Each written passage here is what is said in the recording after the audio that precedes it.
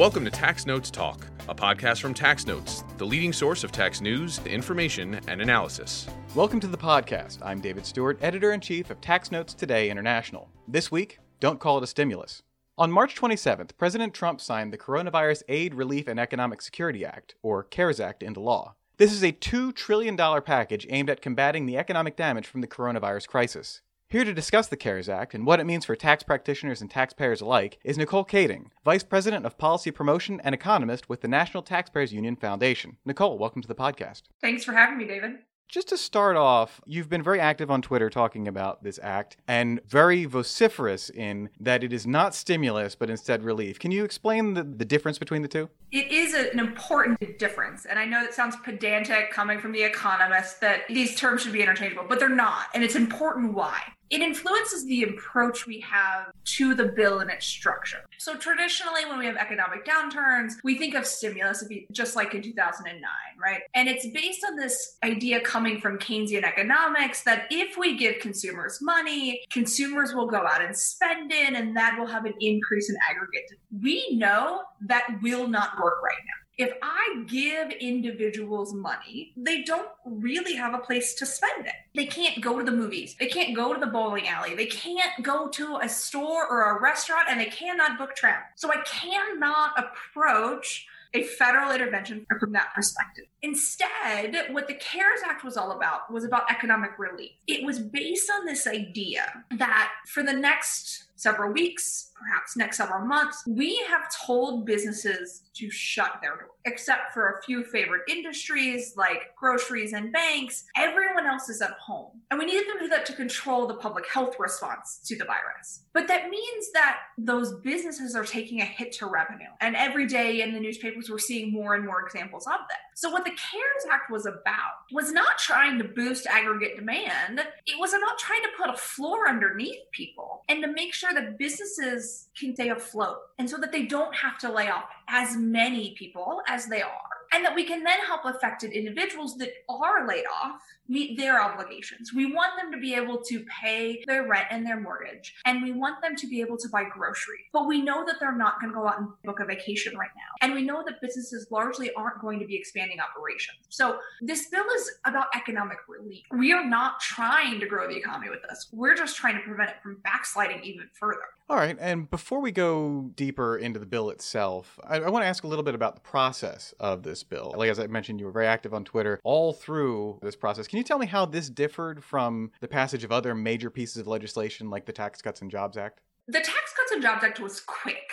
We passed that bill in about 2 months. Obviously, there's been lead up to federal tax reform going back to 2010 and 2011 in some of those previous versions. But we, in essence, did the legislative process over 2 months. Here with the CARES Act, we did it over 2 weeks. From the time that we actually saw legislative text from the Senate to the time they voted on it was 6 days. It moved at lightning speed. And so for everyone who said the TCJA was quick, this was even faster. We saw 10 different versions of legislative text in 6 days. That is a big effort. And so we should obviously be glad that Congress is active, but we should be really thankful for legislative councils and for staffers and for everyone who burned the midnight oil for that entire week, because I got a little sleep, and I imagine they got even less than I did. Well, can you give us an overview of the key provisions of the Act? As we think about the CARES Act, there are a number of things in the bill. The first major provision that's been discussed is, of course, the loans to small businesses. Again, getting at this idea of relief. Businesses that have been affected by the virus can apply to the Small Business Administration to get a loan to help make payroll for several months, and those loans will be forgiven if they meet certain criteria. There are also expansions to unemployment insurance. Those unemployment insurance payments have been boosted by $600 a week for the next several months. There were changes to other loan provisions. There were some expanding funding for healthcare providers, et cetera. But in the tax space, there were a couple of very key provisions. For individuals, the most important is the so-called recovery rebates. This is the $1,200 per person and the $500 per child payments that will be coming out over the next several weeks. For businesses, there is the delay of employer-side payroll tax liabilities for a fairly significant amount of time, up till the end of 2022. This isn't a payroll tax holiday. The economics of it are slightly different, but it is a delay of those payments, giving business some cash at this moment. And then there are also some other changes related to net operating losses and interest deductions and some of those other corporate income tax-based provisions. But the bill was pretty wide-ranging. It was about $2.2 trillion in relief. For context, the federal government was going to spend about $4 trillion. So it's a fairly significant increase in federal spending in 1 year. Thankfully, bond markets have given us a bit of leeway on that. Interest rates are fairly low right now for the federal government, meaning that action made even more sense. But it is a large increase in spending over the next several months. Now, I know there was some concern about how to get the money into the hands of the people that are entitled to it. And how is that being addressed? On the recovery rebate, Treasury is going to use a few different avenues to get individuals money. The first is they're actually going to use direct deposit information they already have. If we look at filing season data from last year, there were approximately 156 million tax returns filed in the United States. Of that 156 million, 93 million individuals and households received direct deposit tax refunds, about 60% of total returns. So the IRS has direct deposit information for those 93 million households, and they will use that.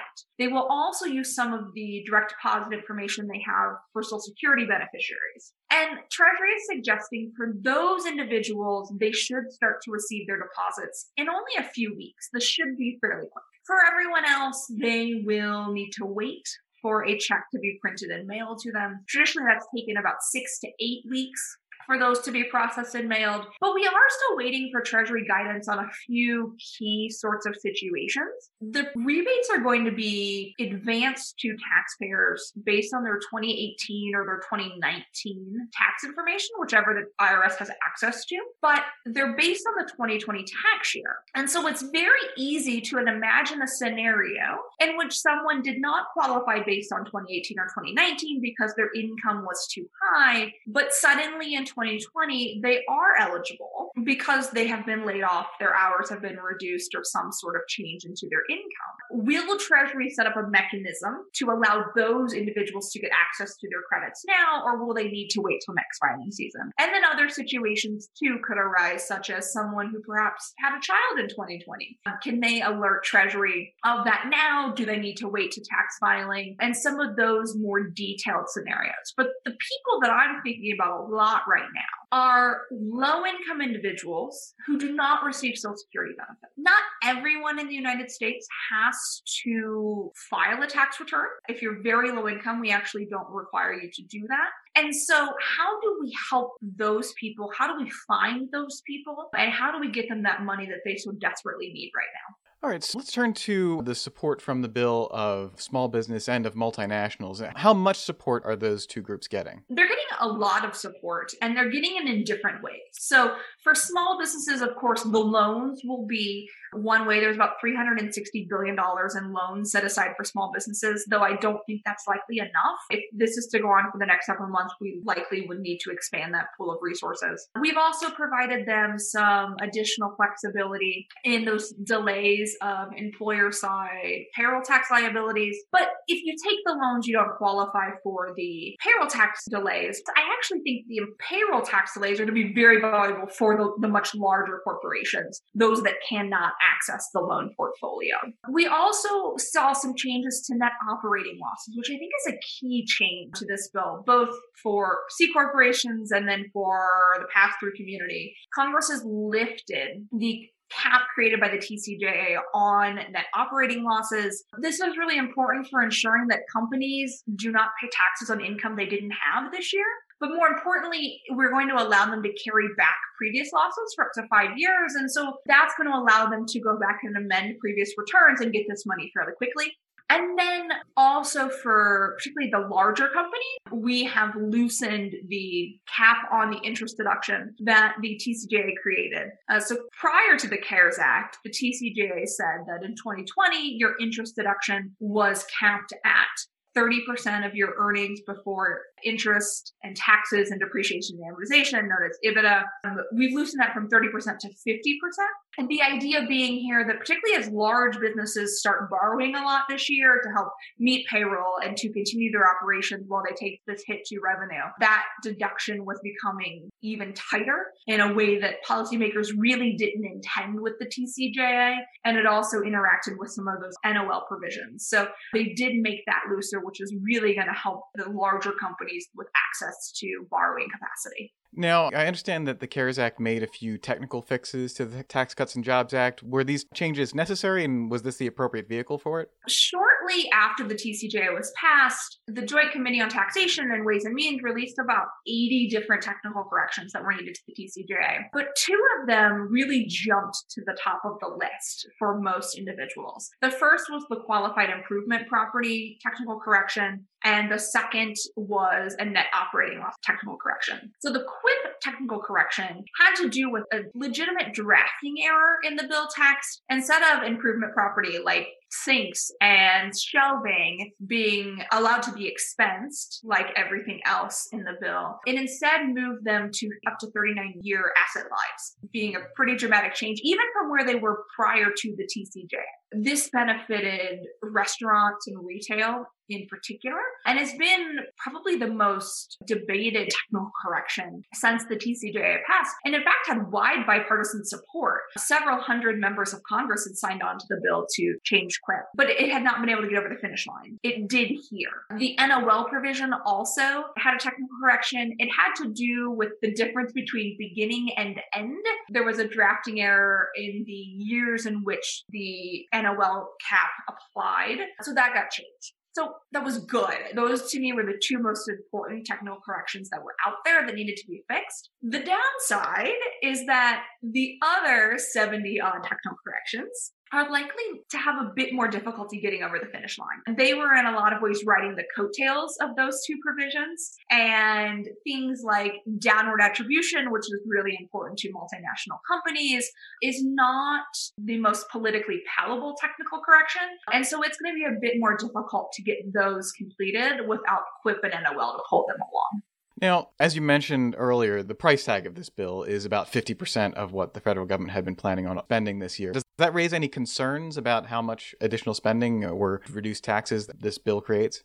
In the short run, it does not. In the long run, absolutely. We could easily see a $3 or $4 trillion deficit in the next year. That is significant and unprecedented. And even if I could look at that as a percent of GDP, that is an astronomical figure for a US budget deficit. As I mentioned earlier, the bond markets are giving us a little flexibility here. Short-term interest rates for the federal government are functionally negative. We look at inflation, that gives us a bit of flexibility. We also know that tax revenues will be down even without the changes in the CARES Act, that we would just naturally see a decrease in income and corporate income tax revenues. So at this moment, it's okay. We have a lot of flexibility. We can easily finance this.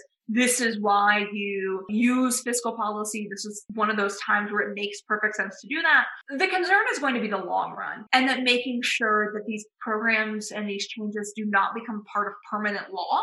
That's going to be a big concern. There will be a lot of pressure, for instance, on those unemployment insurance changes that expire at the end of July, rolling those back. It took after the 2009 stimulus till 2011 to roll back unemployment insurance expansion. So there's been a lot of debates, even starting this summer here in DC, on how do you roll back a lot of these provisions that were truly envisioned to be temporary? Because if you don't, the federal budget, which was already fairly expansive and fairly large as a percent of the economy, and national debt being, almost 80% of the national economy, we were getting some fairly large numbers before, and those are going to be even larger now. Looking at the CARES Act in its entirety, is there anything in there that you would have liked to see changed? I would say that there are some things that I wish would have been in there that did not make it through, and so hopefully they'll make it through in phase 4. And a couple things come to mind. The first is delay of further tax payments. So Treasury has given taxpayers a bit of relief, and they are delaying all of the April 15th deadlines, both for the 2019 tax year, but also the 2020 first quarter estimated payments. Unfortunately, they've not done quarter two. And so quarter two is currently still due on June 15th, while quarter one is due on July 15th. One, I think we need to delay it. I don't think by mid-June we're going to be in a place to pay those. I also think it's going to be confusing to many business owners that they're not going to understand that distinction between quarter one being due after quarter two. And so I'd like to see further delay. Thankfully, Treasury does have this authority and we don't even need to wait for Congress to act. So I'd like to see more delays of those sorts of payments. I would also like to see, and one of the things I've been spending a lot of time thinking about the last several days is with the expansion of telework and in the last few weeks, how the federal government could play a role as it relates to state and local tax. And many states have reciprocity agreements. For instance, I work in Virginia and I live in the District of Columbia, and those two jurisdictions have a reciprocity agreement, so I only pay Virginia income taxes. But many states do not. I'm thinking a lot about New York, New Jersey, and Connecticut, and the fact that many people who work in Manhattan don't live in New York. And so there's going to be some complications in those areas. Perhaps Congress can help provide some guidance on the best way to go forward with this. And then the other thing I'm thinking about a lot too is also a state and local issue, but it has to do with property taxes. So most business property taxes are actually based on some calculation involving income or gross receipts or some sort of measure of the business. And those property tax payments are going to go out in the next month or so, and they're going to reflect 2019. And so businesses are going to see these property tax payments, which are generally paid arrears, but they're not going to be the most reflective of the current environment. And to the extent that businesses start to appeal them, that puts a strain on state and local budgets. And to what extent can the federal government play a role here in helping state and local budgets in the short run to give businesses, again, more relief? At this point, I still think more relief is needed. And it's really about trying to get creative and think, what are the policy levers that we can pull on at this moment to help those affected businesses and individuals? Well, speaking about the potential policy measures going forward, we've heard a few things from the White House recently. We heard mention of expanding the meals and entertainment deduction. Would that help? The question to me, or the question that I would ask the president is, what exactly are you trying to accomplish with that change? Perhaps he's trying to boost demand for restaurants. I think it's a great sentiment. I think restaurants are one of the most affected industries at the moment. I don't think this is how you do that. Again, the biggest constraint is that they have to keep their doors closed and that they can only do carry out or delivery. And so that becomes a bit difficult. It's also likely just bad policy. So traditionally, we think about the business income tax and the individual income tax as being symmetric. So if we allow a business to deduct something, it's because we tax it to the employee, or vice versa. If we don't allow the business to deduct it, then we don't tax it on the individual side. And part of the reason we do not allow businesses to deduct many of these expenses is because it's actually really hard to tax them on the individual side. If my employer pays for my meal, it's hard to get a sense of what is the value that I got from the free meal that was provided to me. These things are a little complicated. And so the solution is, well, just don't deduct it on the business side. So if we do allow for the deduction, and we don't change the individual income tax, which doesn't sound like the president is suggesting, then we're opening up another hole in the income tax base where businesses will get the deduction for the expense, but it's not taxed on the individual side. And then, as we've seen in other markets, such as healthcare, it can then create this incentive to try to stuff compensation into one specific sort of bucket instead of in a broader wage income bucket. Now, the other thing we heard, and we're recording this on March 31st, the president tweeted out this morning that he wants to take these zero interest rates, this lending that the U.S. government is getting at basically zero, and funnel that into infrastructure. Is that something that would help? I don't think infrastructure is also what we need at this moment. The challenge is for phase 4, we first are going to need to decide, is this still economic relief? Where are we in this public health fight? Or is this traditional stimulus? And so partly where we are in the economic cycle will impact what we in it. The challenge to infrastructure in either sort of scenario is that infrastructure takes a while. We saw this coming out of the 2009 stimulus. Infrastructure takes 3 to 7 years. And so it's really not the best way to provide timely economic relief or timely economic stimulus. Obviously, Congress has been trying to pass an infrastructure bill for years. The joke here in DC is that it's infrastructure week again, when that it is always infrastructure week. But it doesn't strike me as the best use of resources because it's really not going to match either one of those things we need to do, be it relief or recovery. Now, after the acute situation of the coronavirus is over, what would you like to see in order to stimulate the economy? So I think, again, it's going to depend when phase 4 hits. Anyone that follows me on Twitter knows of my love of the expensing of capital investment. I would love to see further changes here. The TCJA accelerated expensing for some assets. That, however, is not permanent. We could make changes there to permanency. That would have a boost as we come into a recovery. We could look at expensing of structures, which we didn't do in the TCJA. So expanding it to residential or commercial property, which can have asset lives reaching 39 years. If we're concerned about budgets, we could use something called neutral cost recovery to try to mitigate the budgetary impact of those changes. That would be something that's front of mind as a way to help boost the economy once we get back to those sorts of conversations. I think the way that we really just have to remember this is if we think of the economy as a car, we drove the car into a brick wall at 80 miles an hour. It's obvious the car was going to fall apart. We knew the car would fall apart. You can't design a car that wouldn't fall apart in that scenario. But now we have to go in reverse and rebuild the car at the same time and hope that in 6 weeks or 2 months, we can then go around this wall and get started again. And we'll probably need a bit more of support to get that push to get started. But it's going to be difficult to do, but it sounds like policymakers here in DC are up for the challenge. All right, and my last question is, so thinking forward to a day when the car is fixed, but now we look at the credit card bill. What would you like to see as the means of getting that bill paid in the future? Yeah, so I think we're going to look significantly at spending. Obviously, this is a lot of new spending, so we'll need to ensure that that doesn't become permanent. I think that you looked at the federal budget even before all this happened, and you get to the mid to late 2020s, and the entitlement programs are suffocating everything else. We are going to need to confront entitlement spending at some point, but we can't just let it continue on as it is. And so there's going to need to be a pretty strong conversation here. I think we've now got even more tax cliffs.